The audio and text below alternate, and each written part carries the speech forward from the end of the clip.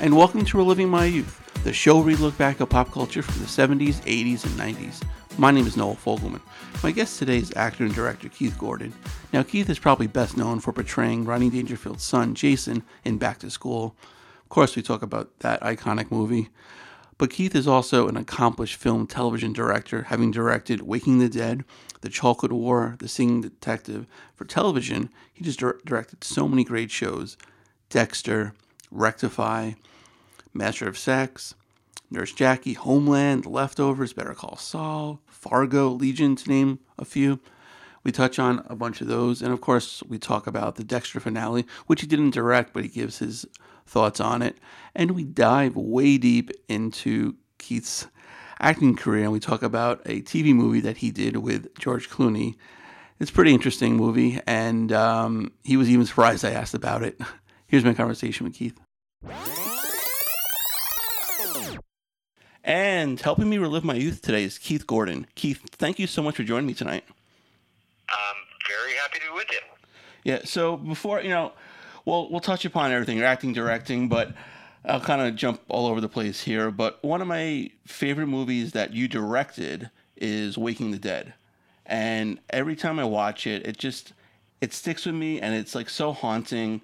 And I always get somewhat depressed after watching it. Maybe you can help me overcome that a little bit. Jennifer Connelly, I would assume that she really was dead at the end, huh? Well, I've sort of avoided trying to give too neat an answer to the question, and basically there were very different points of view even among those of us who made the film, and it was sort of important to me that Jennifer was able to have her point of view, Billy was able to have his point of view.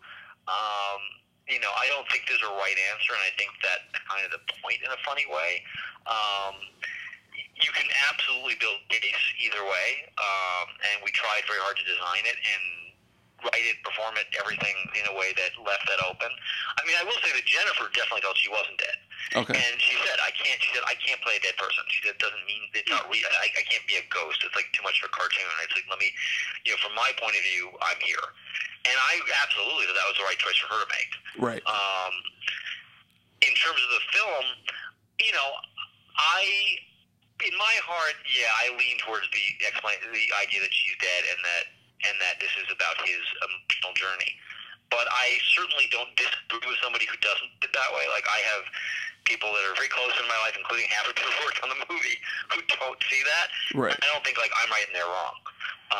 Because the film is about a question, really. It's about that. It's about that question of what is, what is the meaning of a life, and what is life, and is life, our corporeal presence, or is it life what we do and how we affect everybody around us? But it's funny because I never think of the movie as depressing. I think of it as sad, and I felt that way about the book. I mean, the book had me when I first weeping like a lunatic, but in the end, it's still a very positive book about life and about the permanence of love, and how even if we lose people in our lives, they really are part of us, and they change who we are, and that reality makes it more than just a Hallmark card that they're always with us, because they are literally always with us, because they change. If somebody you love deeply, a lover, a parent, a child, a best friend, they change who you are in the deepest of ways, and in that way they're part of you forever.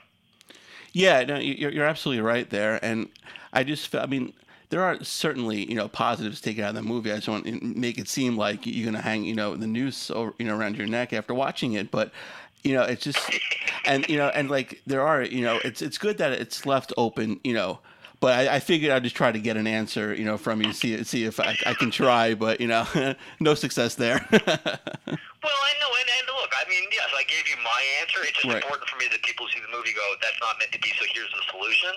And I think it's really, it's because it's sort of, to me, a lot of my favorite movies and what I try to do when I make a movie is that I think good movies are often kind of like a Rorschach test. And, I think a movie, your experience of a movie for anybody watching it is half the movie, but it's also half who you are.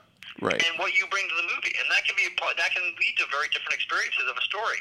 And in fact, even in your own life, I'm sure you've had the experience I've had. I might see a movie 20 years later, and what I feel about the film might be completely different, and not because the film is different, but because I'm different. I've grown up, I've changed, I've evolved, I've had good things happen, bad things happen, and I think that's really part of any art form, but particularly movies because they're very alive. I feel like half of one's reaction to a movie is one's own heart and what you bring to it, and so that's why I feel like there's no such thing as a right answer to a film that asks a question. You know, whether it's something like Waking the Dead that's more emotional, or something 2001 that is intellectual, but I think those films are sort of, again, about the questions and about where you meet the movie. It sounds a little heady and pretentious. I don't mean it to, but I really actually do think it works that way. Oh no, not at all. I mean, you're absolutely right there. Now that movie came out almost 20 years ago. Can you go back to movies that you directed, like even The Chocolate War, which is like 30 years now? Go back and kind of pick up on something that you wish you would have done in that movie, or something that you see there. It's like I dislike, or does your whole attitude towards that movie change?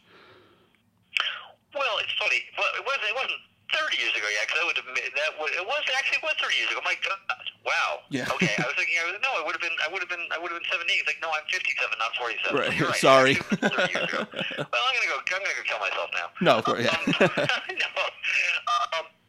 But it is fun.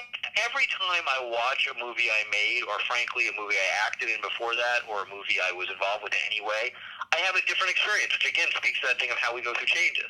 I've seen war, probably every 5 to 10 years I end up seeing it because it's screened somewhere that I go to do a Q&A session, or I show it someplace to a class, and sometimes I'll see it and I'll go, I'm really proud of that movie, and that was a really good first movie. And sometimes I'll see it and go, I'm so embarrassed I can't even begin to stand it. It's like, what was I thinking? And I'm terrible. And again, none of that is right or wrong. It just has to do with where I am at the moment. I mean, I can get a little more objective and see that there are things about that movie I think are really good. There are things about that movie that are like, okay, that was the first movie and I was a little over the top, or a little on the nose, or a little but they're all true. I mean, I had an amazing time making it. I learned a lot. There's a lot of things I'm proud about, and there's some things that definitely was a first film, and some of the fantasy stuff doesn't work for me as well as I wish it did, and there are all sorts of rough edges. But I also feel like, hey, we had no money, and we were basically a bunch of kids just diving in and making a movie the best that we could, and I feel like, yeah, given all things, I'm pretty happy with how it came out. But again, depends on what day you catch me at. Whether I stand and watch it and cringe in embarrassment, or whether I go, hey, wow, I'm pretty proud about that. Right. And a lot of the movies you made have been like, low budget, like indie films. Do you prefer to make those over the big blockbusters? I'm sure, having a budget, that you don't have to really fight for, it helps. But do you prefer to have those kind of like small indie films? Well, I mean, I've never made a blockbuster type movie, but I actually never had the desire to make one. The reality about filmmaking is there's pretty much a one-for-one correlation. The more money you spend, the more people you're going to have to answer to, and the more people you're going to have to listen to about changes in the movie, and who you can put in the movie, and how you edit the movie. And so, for everything with more budget that you get, and it does buy freedom and all that, you also give up another kind of freedom, and you give up another kind of control. So I love, that when I do an indie film, I have more flexibility, and I don't have to only cast whoever's the hottest actor at that moment, whether or not they're the right person, that I don't have to force a happy ending on when it isn't the right thing.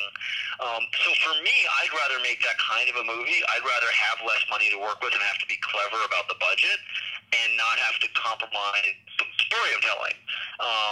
But that's me. It's such a personal thing. I mean, I also could see why somebody else would go, man, I want to make, a huge science fiction epic, and I'm going to need $100 million, and sure, I'll have to fight things, and I'll have to deal with the studio, but that's the movie I'll make. And, I think a lot of it's what you're drawn to, and I tend to be drawn to somewhat smaller, more intimate stories, so that fits with being able to do them for not a ton of money. And with that, with not doing it for a ton of money, I get a little bit more freedom to do it the way I think is the right way. Mm-hmm. So what first drew you to become a director?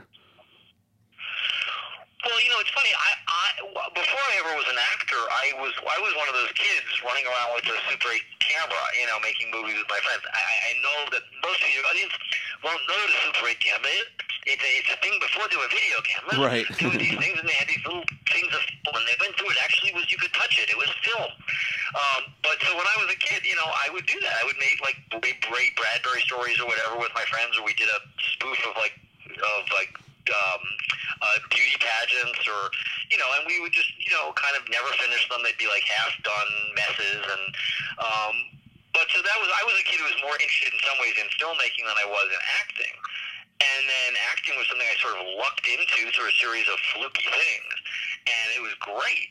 But I sort of went into acting with the idea of, well, my fantasy would be one day to get back around to getting to make my own movies. And so I tried to use the time that I was acting and working with some really wonderful directors who were also, luckily for me, very kind human beings. I asked a lot of questions. I hung out in editing rooms. I came to the set every day, even when my character wasn't working, and watched what they were doing. And I try to use my acting as like a paid apprenticeship. And people like Brian De Palma and John Carpenter became mentors and were very, very, very kind to me when I said, look, I want to do what you do. Can I ask questions? Can I look into the camera? Do you mind explaining stuff? And people were very indulgent of the fact that was what I wanted to do. So I was very lucky. And it just came full circle, and it usually never happened. I mean, Chocolate War was very lucky. I caught the right piece of material at the right moment, and I've never had a movie so easy to get made as that, which is ironic because it was the first one.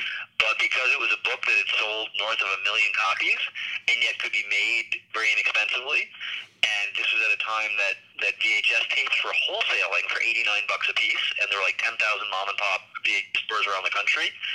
It wasn't too hard to convince an investor that, hey, if I make this really small, you can't lose money. Because people know the book, and I could make a terrible movie and you'd still, end up in profits. And that was a pretty convincing argument. And that just had to do with that particular piece of material, that particular piece of how the finances of the movie business were working. And so that movie was the easiest by far of all the movies I made to get to make. So would like the Sing Detective that be one of like the most like difficult because of having the TV show before that and all the other stuff? Well, Singing Detective was a different situation. That was the only feature I made that I didn't develop.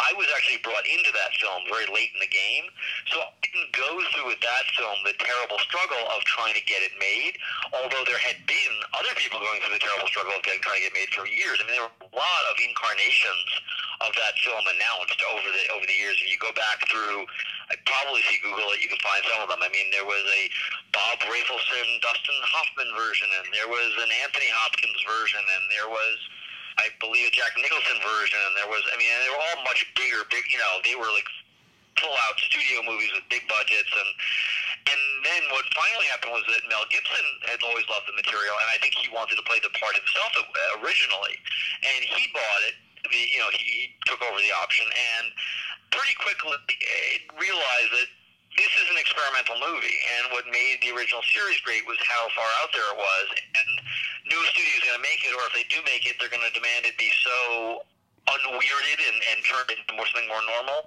that it wouldn't be the material anymore. Right. So he was the one who kind of said, yeah, I want to do this, and I want to do it as an independent movie. And then he kind of, at that point, he was very close friends with Robert Downey and kind of thought, Robert's sort of perfect for this role and maybe even more right than I am. And he brought Robert in, and they had another director that they were working with, and we'll go nameless because I'm not throwing somebody else under the bus or something I wasn't there, but somebody who's used to working with more money, and they got very convinced they couldn't do it on the kind of budget that Mel wanted to do it on, so they parted ways.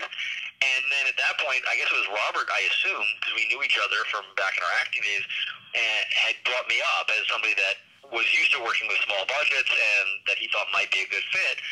As it happens, I'm like a huge Dennis Potter fan, and I'd actually read the script several times over the years and been unable to get a meeting when it was going to be at a big studio, and they weren't interested in me. So it was one of those ironic pieces of karma and luck and fate that this thing that I'd always loved but I never thought I'd get a chance to work on pretty much fell into my lap. And it was really just a matter of meeting with Robert, and then with Robert and Mel, and sort of talking about how I saw it, and they liked what I had to say, and being able to say, look them in the eye and say, yes, I can make this for like $7 million, and I know that sounds crazy with the musical numbers and all that, but I think there's ways to do it. And, you know, that was sort of how that one happened. So it was a tortured many, many years process, but I didn't go through the hell of it on that one. Other people did all that heavy lifting. Right. Now, you mentioned, you know, Robert probably had a hand in, you know, bringing you aboard. Now, you worked with him in Back to School. How is it difficult to work with or direct an actor you previously acted with before?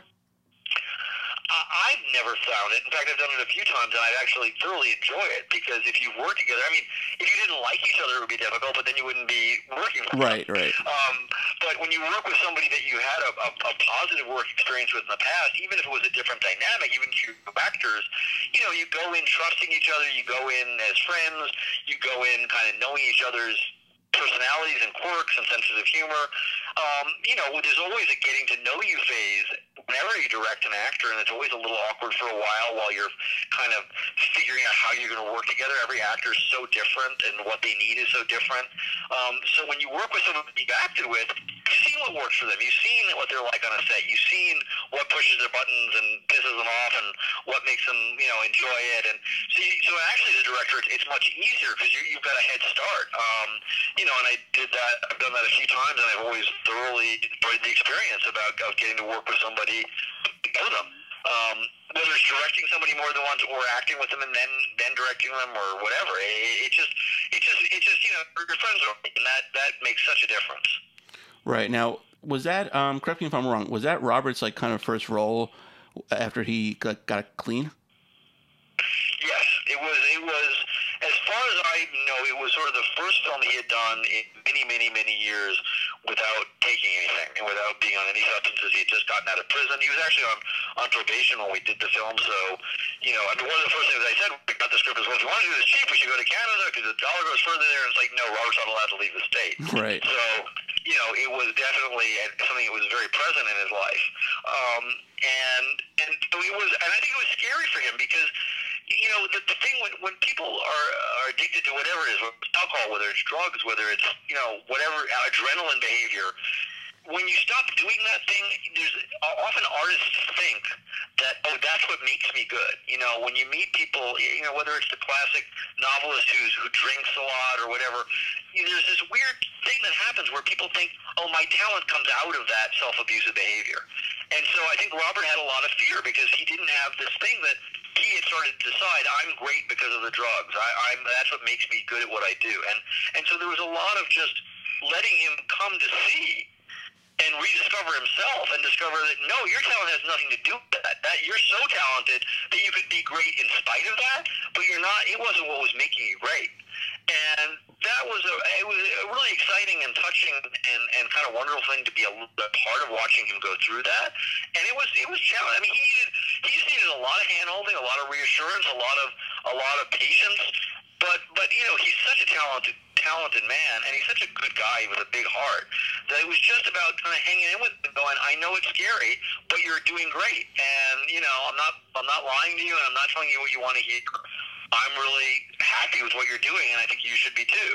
And that was a lot of what our relationship was about. It wasn't just about working on the material. It was about me making the set as safe and supportive a place as I could so that he could get over that kind of thing of, wow, this is different. I'm not used to doing this without the crutches. But he was amazing. And you know, and I don't know how he could have been better. Right. And did you actually foresee him actually being one of the biggest movie stars in the world with Iron Man and all that stuff?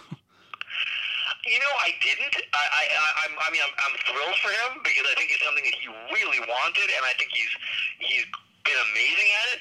But I always saw him as so quirky and so offbeat, and his humor is so odd. And I kind of thought he'd be more like an indie star than a mainstream star. And I was completely wrong, and I'm completely happy for him because I think he's so much more interesting than a lot of the mainstream stars that we've had. He's got such a more complicated presence, and what he brings to roles has got more spikiness and strangeness to it.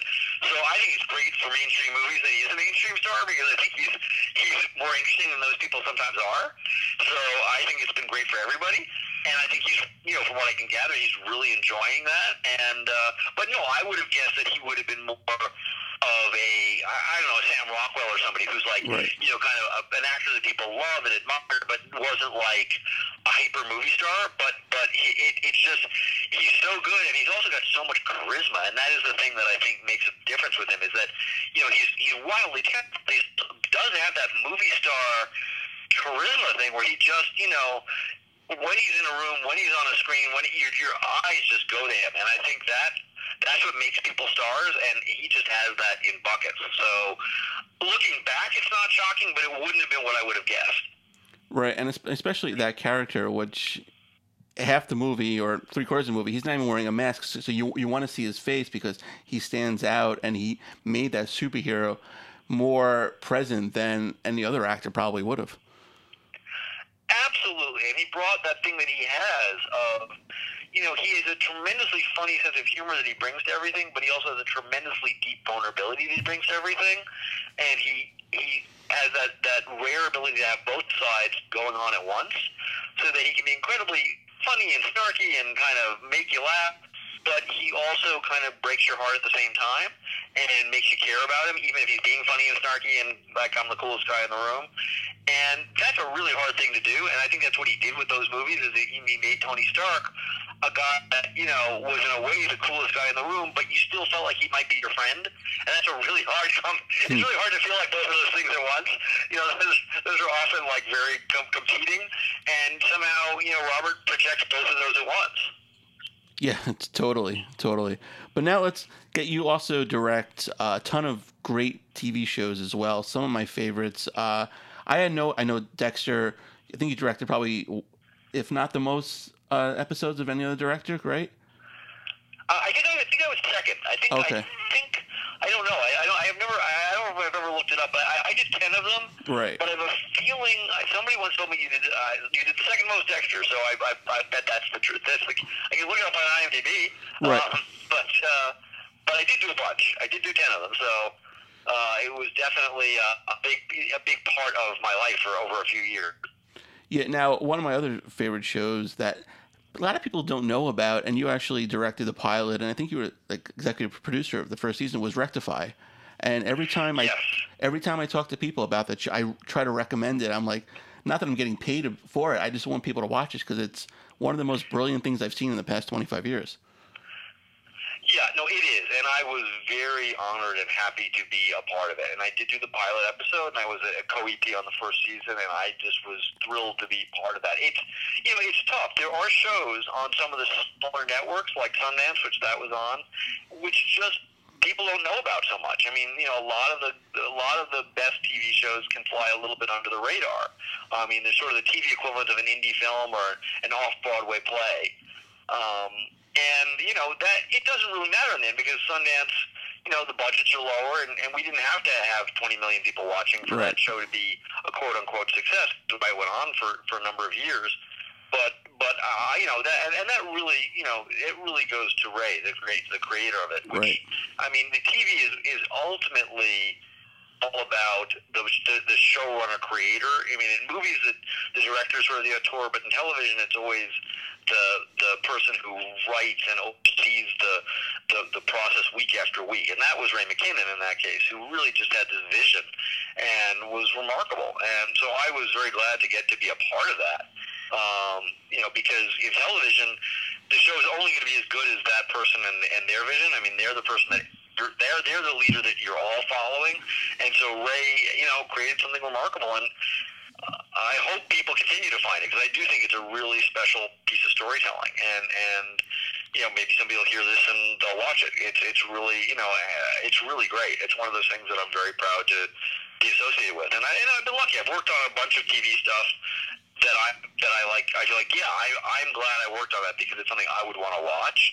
And to me, that makes all the difference. Working on something that you're not excited to be part of is always a little, it's a job. It pays the rent. But when you work on Rectify or Leftovers or Saul or Fargo or Legion or, these are things where it's like Homeland. I mean, I feel like I'd watch these shows whether they're working on them or not, and so that makes it much more exciting to be part of it.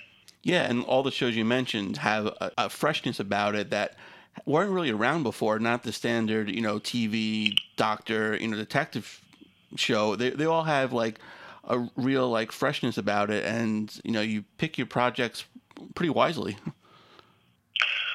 Thanks. I mean, I've also been lucky in that I've been able to do that. I mean, I've financially been able to do it. I've made decisions in my life to keep my life rather small by Hollywood standards. I mean, I still probably live better than 99% of people on the planet, but I do drive a 20-year-old car for a reason, Right? And that's because it's brought me a certain amount of freedom where I can hold out and do those things that I find really exciting instead of I just did a job. So I've been able to, try to work, and I'm also aggressive. If I like a TV show, I'll chase it. I mean, in TV, generally, people often wait to be asked. But like with Dexter, I saw the pilot early because one of my agents thought I might like it, and I was like, "You have to get me in a room with those people because I need to work on this show." And then I met with them. They're like, "Look, we're really flattered, but we have all our directors for the first season." And I was like, okay, I get that, that's fine, but maybe for the second season, but I love it, here's why I love it, and then as luck would have it, a director fell out in the first season, so I got to do one, and then suddenly I was part of their world. And that's been that way with a number of these shows where I kind of chased them, because I knew that it was I wanted to be a part of something that seemed really special.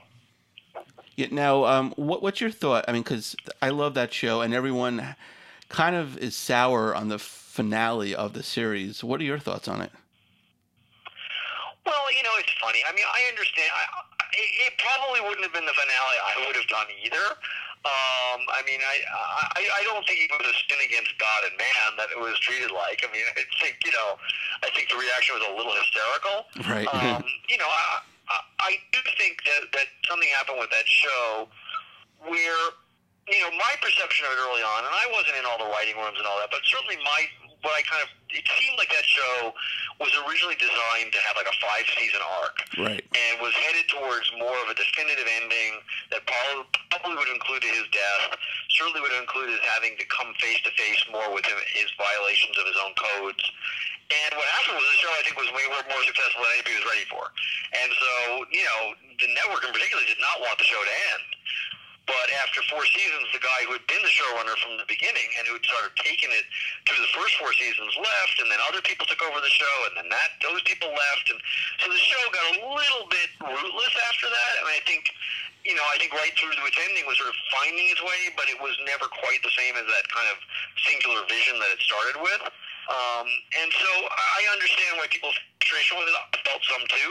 I still thought it was a really interesting show that did really interesting things, and I still thought even the later seasons were better than a lot of other things on TV. But there was a sort of cohesiveness in the early days that I think fell apart a little bit when the decision was made to extend it for extra years and to go away from, I think, where the original story was maybe originally heading towards. Yeah, definitely. And also, I think once you have toys and merchandise from a TV show, it's kind of hard to cancel it on on the top of the hill, right? No, and I don't look on a commercial level. They made the right choice. The show was doing incredibly well. It was a humongously profitable show, not just in America but around the world. I mean, it was. I mean, I can't blame people who are running a network or a business for going, listen, we're not going to kill off our golden goose. So I don't think it was crazy, but I do think that sometimes when you make those decisions, a little bit of the vision gets lost in that process, and I think that's what people felt at the end. Maybe was that the ending didn't live up to the complexity of the show that had preceded it, and it didn't have that feeling of bringing all the elements together in a way that kind of felt like the journey had concluded. And so, it's like one of those things where I didn't hate the ending, but I can't say, I don't know what people are talking about. They're all insane. Right, and especially now in the age of every TV show being rebooted with the original cast and stuff like that, who knows that show can be on Showtime within a couple of years anyway. Well, it's interesting, I mean, there are rumors that bounced around. I don't know if I don't know if anybody would want to go back to it. I mean, the key being, I don't know if any of the core creators would at this point, or if everybody's moved on. But I'd watch. I'd be curious to see what they would do. Yeah, so would I. I mean, someone who watched every episode, more than once, I'd be up for it too. But There's some others. I mean, I just don't know. I mean, I don't know, for example, if Michael C. Hall would go back there. Right. I mean, we never talked about it afterwards. I mean, I don't know if he'd be open to that, but I'm sure on a certain level, when you pick a character for 8 seasons, I'm sure there's a certain thing. Okay, I'm done with that, and especially somebody like Michael, who's got a humongous range as an actor. I mean, he's somebody who can do a lot of different things, and I think that's part of the fun for him. And so I'm sure part of him feels like, I did that character, I love that character, I was really good as that character, but, it's time to now do other things in my life. So, but that's me guessing. I want to be clear, I'm not speaking for him. That is not a conversation I've had with him, but I kind of wouldn't be surprised if he felt like, yeah, I did it, and we did 8 years of it, and it was great, but, time to keep stretching. Right. Totally. Now, how much fun is it working kind of like an anthology show like Fargo? Oh, well, yeah. It's wonderful because, the 2 seasons that I did 2 episodes of, each one is so different and has its own personality. And, if I go back for season 4, which I'm hoping I will, I assume I will, that will have its own personality yet again. And, a writer as good, a creator as good as Noah Hawley is going to make each one specific. And, he's kind of a genius about how he makes each of these things their own unique thing, and yet still keeps it connected to the core. It's like each of those seasons of Fargo were so different, and yet they all had the same DNA, which it needed to have. It's not just arbitrary. It's still this language that he developed out of the Coen Brothers language. He sort of then developed his own language with it. I'm really excited to see what he comes up with for the 4th season. I mean, I'm kind of really, at this point, I'm as clueless as everybody else, but I'm really, really curious as to where that goes. But that was a truly joyful show to work on. Between the quality of the writing, the amazing cast that he put together, and it's funny because I don't know how much he thought about it consciously, but he also cast like the nicest people in the world. Right. I mean, not only are those actors great in Fargo, but they're all really cool human beings to be around and to work and be in the trenches with. I didn't know. I mean, Ewan McGregor could have been a schmuck, or Ted Danson could have been a pain in the butt, and they weren't. They're like the nicest people ever. Like just everybody who he cast in that series are people you'd want to hang out with. So it really made it fun because look, TV's hard. It's long hours. You're trying to do quality stuff with not enough time, not enough money. You got to really kill yourself. And if 1 or 2 people that have big egos or they're difficult, it really can throw a wrench on things. I mean, with a movie, you've got a little more time to deal with somebody who might be difficult. In TV, there's just no room for it. And the fact they put together these amazing casts, and everybody was so cool. It was like being at summer camp. And then he also, the director's a lot of freedom, which is interesting because he has such a strong vision. But a lot of TV shows, the showrunner wants you to come in and do what they have in their head. And Noah's always saying the only way you can disappoint me is to just do what I put on paper, not beyond it. He wants to be surprised, and he hires directors with an eye that you're going to come in and you're going to take what he wrote and add to it. And that's really fun because that's not always the case in TV. And it's interesting that sometimes it's the most brave storytellers who are also brave about letting other people bring their contributions to it. And some of the people maybe aren't quite as great are also the most protective of, it's got to be exactly the way I saw it in my head. And it's somehow with the genius of being a visionary also sometimes comes the confidence to let other people add. And so for a director, that's really fun. Right. Is that also a product of being like on cable or like a streaming service compared to like being on a network TV show? Generally, yes. They are very, very different. I have not done much network, but the few times I've done network TV, I have not had very much fun. Network TV tends to be very bound by very strict rules of how they do things. And there's a lot of bosses. In cable TV on these more kind of auteur shows, these kind of golden age of TV shows like Fargo, like Better Call Saul, like, not that I ever worked on it, but like The Sopranos, or like, these shows that really have a singular vision. you have one boss, you have the showrunner, and that's the only person that as a director, you're really dealing with. You get into network TV, and suddenly you got a lot of people that you're answering to, and there's a showrunner, but there's network executives, and there's other producers who have big egos, and so it gets very crazy making, because you're sort of, every time somebody tells you we want this, somebody else says don't listen to them. No, we want this instead, and it's very hard, and and also there's much more obsessiveness about this is how we do things in this show. We always shoot this room this way. Like in network TV, I've often found, again, like in a set, in this set, we never look at this wall, and we always look this way, and we don't use wide lenses. We don't, and you sort of think, okay, well then why do you need me here? Right. Whereas in cable TV, it's all about it. It's like, look, this set we've shot it always these other ways. Can you help us think of a new way to do it? So there's often more of a sense of we're bringing you in to help us stretch our vision and stretch our vocabulary. And in network TV, it's like, don't mess with our vocabulary, leave it alone and do what we've done. But again, I'm sure there are exceptions. I mean, network TV is getting more and more interesting to keep up with cable, and I'm sure there are shows that aren't like that on network. And I'm sure there are shows on cable that are might as well be a network show in terms of the way they feel. But generally, network shows are more the good network. The good cable shows are more visionary. You have the Ray McKinnons on Rectify, or the David Lindelof on The Leftovers, or the Noah Hawleys, or you have somebody who's the one person you're talking to. That makes a universe of difference. Right, and like Vince Gilligan on Better Call Saul and Breaking Bad, and. Absolutely, yeah. No, they're and what's so funny, again, Better Call Saul is the same thing. I mean, Vince Gilligan and Peter Gould have really strong visions, and yet when I directed that, they wanted me to bring stuff to the table. I mean, they're again, they have that confidence, and Vince Gilligan doesn't need to prove anything to anybody. He knows people know how good he is. Yeah. So they're wanting people to come in and add, and so that's a whole different kind of experience. That's really fun. Right.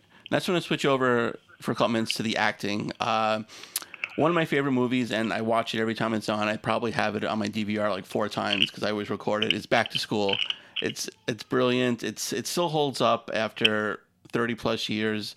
What were some of your best memories about making that movie? Well, it's funny. There's so many different things about making that movie that were memorable. I mean, one of the two people don't get enough credit for that movie when people think about it. One is the director, Alan Metter, right? Who had to come in to Rodney was not the easiest guy to deal with. I mean, he was incredibly funny, but he was also like a force of nature. And Alan was brilliant at dealing with Rodney. He was brilliant at Rodney was very scared of being vulnerable on screen. Rodney didn't think anybody wanted to see him be anything other than just the broadly funny guy that he always had been. Right. And Alan Metter, the director, knew on some level that for this character, yes, Thornton Mellon's hysterically funny, but you gotta kind of feel for the guy, and you gotta there are moments like when he's doing the Rage Against the Dying of the Light speech, and he's gonna pass that test. You gotta actually sit in the character like he's a human being, and Alan had to work really, really hard to get Rodney to feel comfortable displaying that vulnerability, and so he did an amazing job of achieving that, and letting Rodney be as funny as he always was, but still doing it within something that had a little bit more heart than what Rodney was used to. So I think he's sort of an unsung hero of that film, and then the other person that I think made a huge difference was Harold Ramis, right? Because the original script was fine, it was funny, it was good, but Harold Ramis came in very late in the game and did a polish on it, and a lot of the humor of it and the smartness of it really came out when Harold came in and did his best. And I think that's another person that people don't think of with that movie. Harold did a lot of huge things, and everybody thinks of him in Ghostbusters and all that, but Back to School, he deserves as much credit as anyone for really bringing out what that film could be.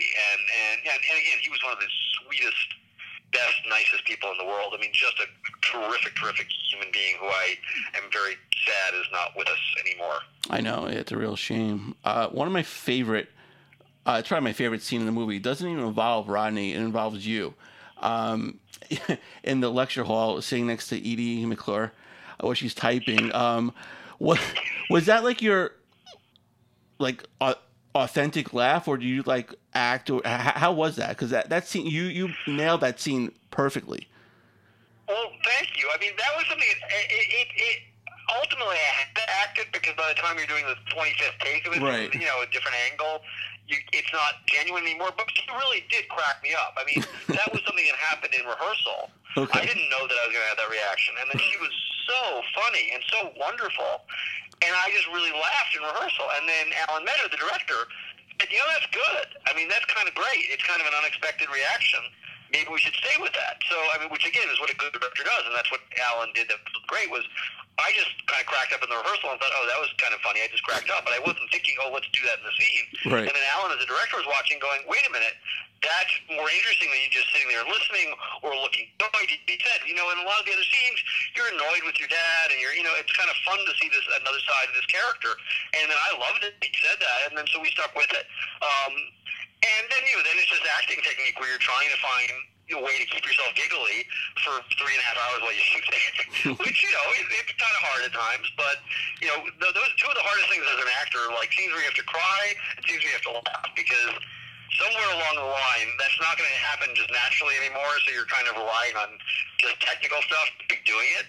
And finding new ways to crack yourself up at the same time, or make yourself cry if that's what you're doing. But that was just one of those wonderful things that happen, and a lot of the best things that happen in any given movie or whatever is, they're not the things you always plan for, and that was unplanned, and it just was something good, and then you have a really good director who's smart enough to say, hey, let's not throw that away. And I feel that a lot of times when I'm directing, even like the thing that I'm often most happy with, whether it's an episode of a TV show or one of my own movies, might have been something that I didn't even think of until we were in the middle of shooting it. Yeah, I mean, like I still crack up like the first time I saw it. Now the 100 plus, it's a great scene. Now, did Rodney like an ad lib at all any of those? Because did he help with the script? Because a lot of it seemed like it's his own humor. Well, certainly, I mean, he and Harold Ramis, knew each other well, and I know that they worked together on the script. But again, part of the brilliance of what Harold was able to do, because he's such a damn good writer, is that he could also write in Rodney's voice. Okay. He could write jokes that were perfect Rodney jokes. And I don't know if anybody, I don't know if Rodney knew after a while what lines were his and what lines were Harold's, because Harold was so adept at getting Rodney's sense of humor. So I'm sure some of those lines, and I wasn't in those endless conversations lots have had, and so I don't know which lines were Rodney's and which lines were Harold's, but I do know that Harold he could do Rodney, he could do Rodney's humor, he could tell a joke that wasn't a Rodney joke, but you would swear it was a Rodney joke.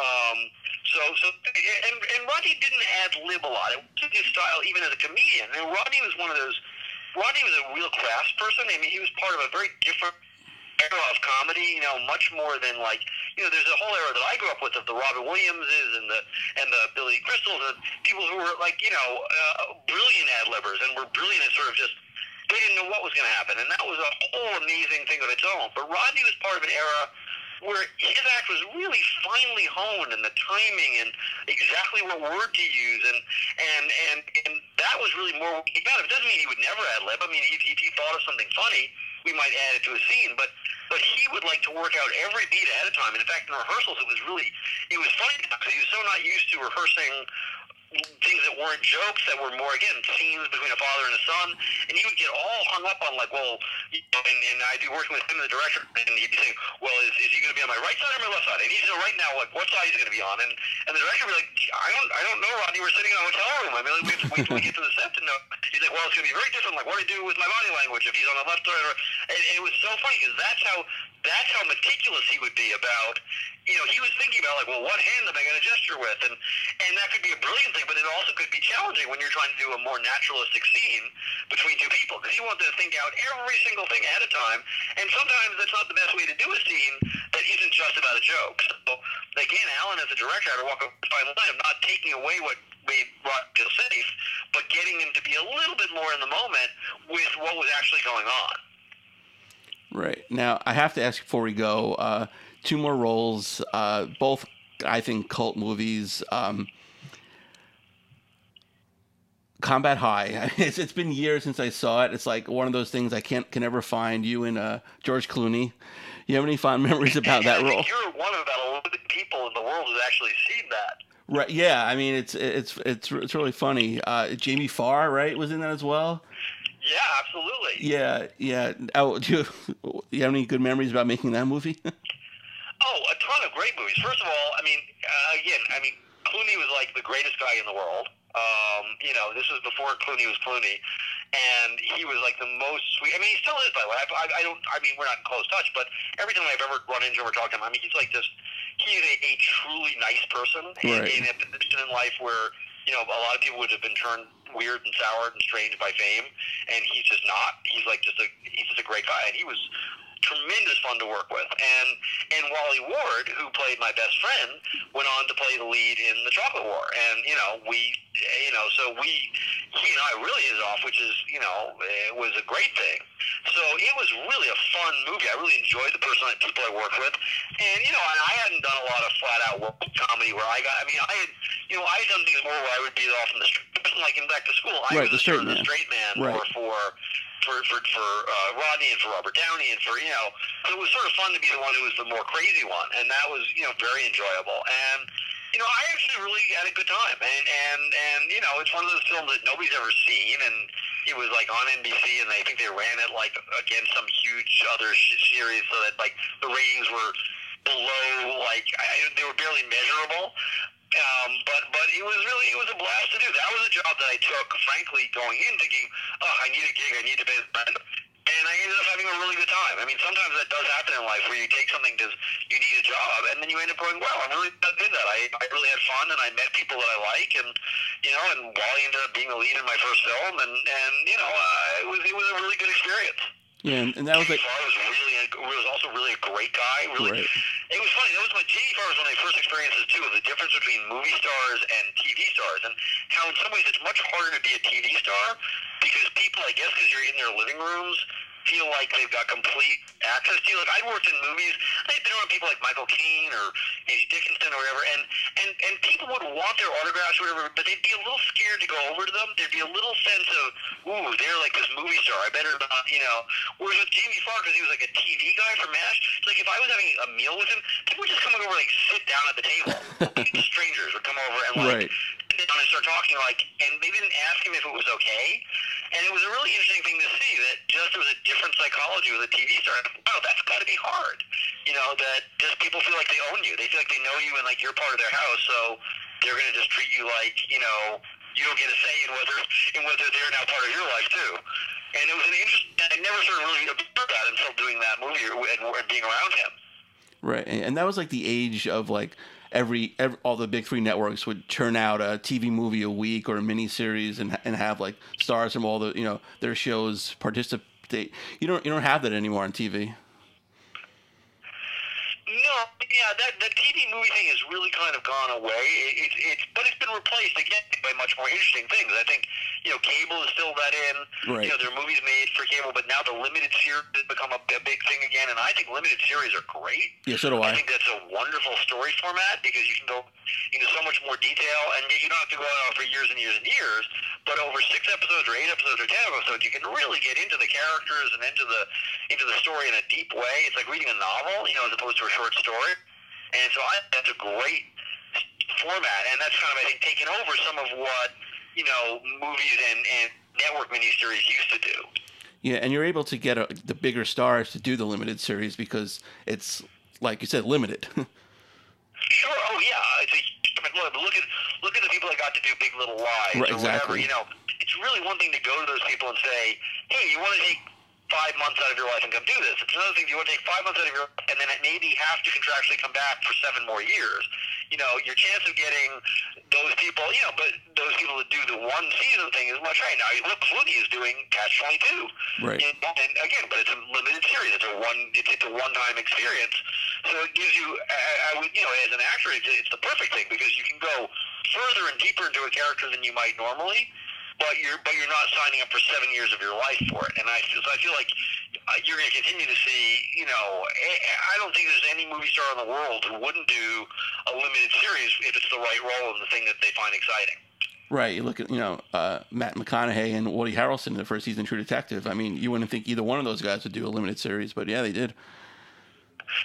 Well, because for an actor, the thing with an actor that's so frustrating is that often in a regular movie, you just don't have time to dig into the characters more. Right. A regular movie, you got 90 minutes to tell a whole story, so a lot of the character stuff is often kind of shorthand. And it's, you kind of, good actors, what they'll do is they'll flesh it out so much that you'll get the sense of who that character is more, even though you don't have enough time to really explore it.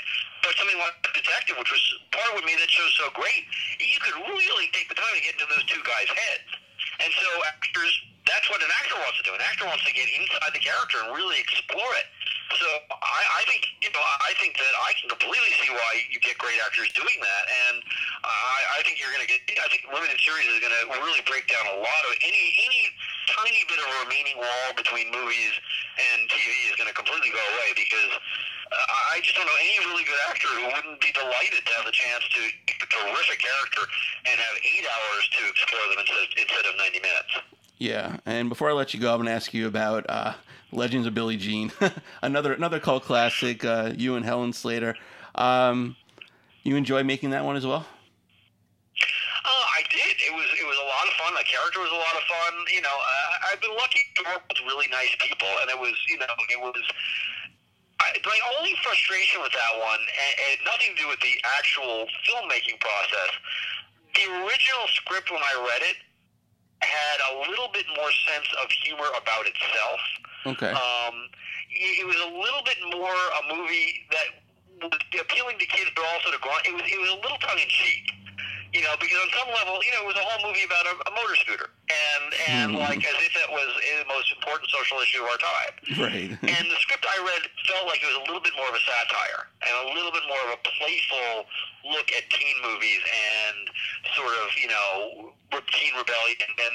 And as we were making it, there was, I think, pressure from the studio to make it more of, no, this isn't a satire of a teen movie. It really is just a teen movie.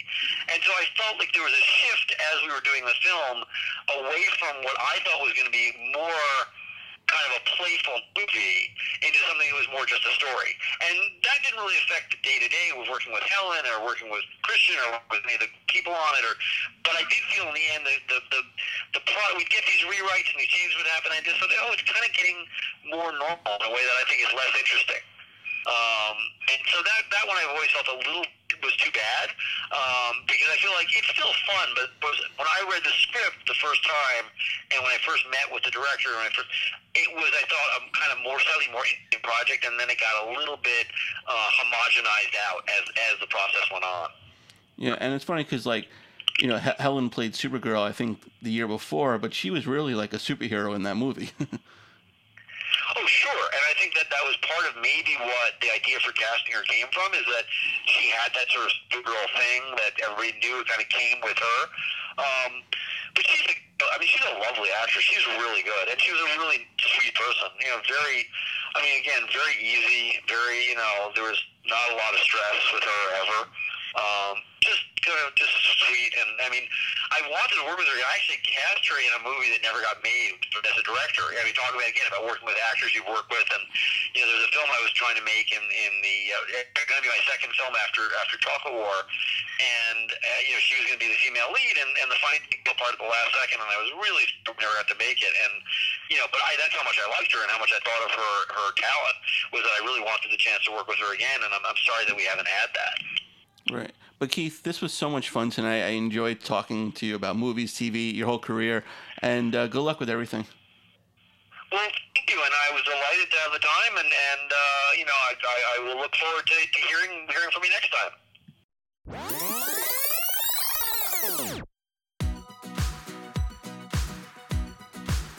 And a special thanks to Keith for joining me today. If you want to follow me on Twitter, I'm at the first Noel19. Be sure to like the page Reliving My Youth on Facebook. You can go to iTunes, check out all the past episodes we've had. While you're there, please rate and review the show. Don't have iTunes? Not a problem. You can find the show on SoundCloud. You can find it on Podbean. A new episode of Reliving My Youth comes out every Wednesday. Special thanks to everyone who's listening. Can't do without you guys.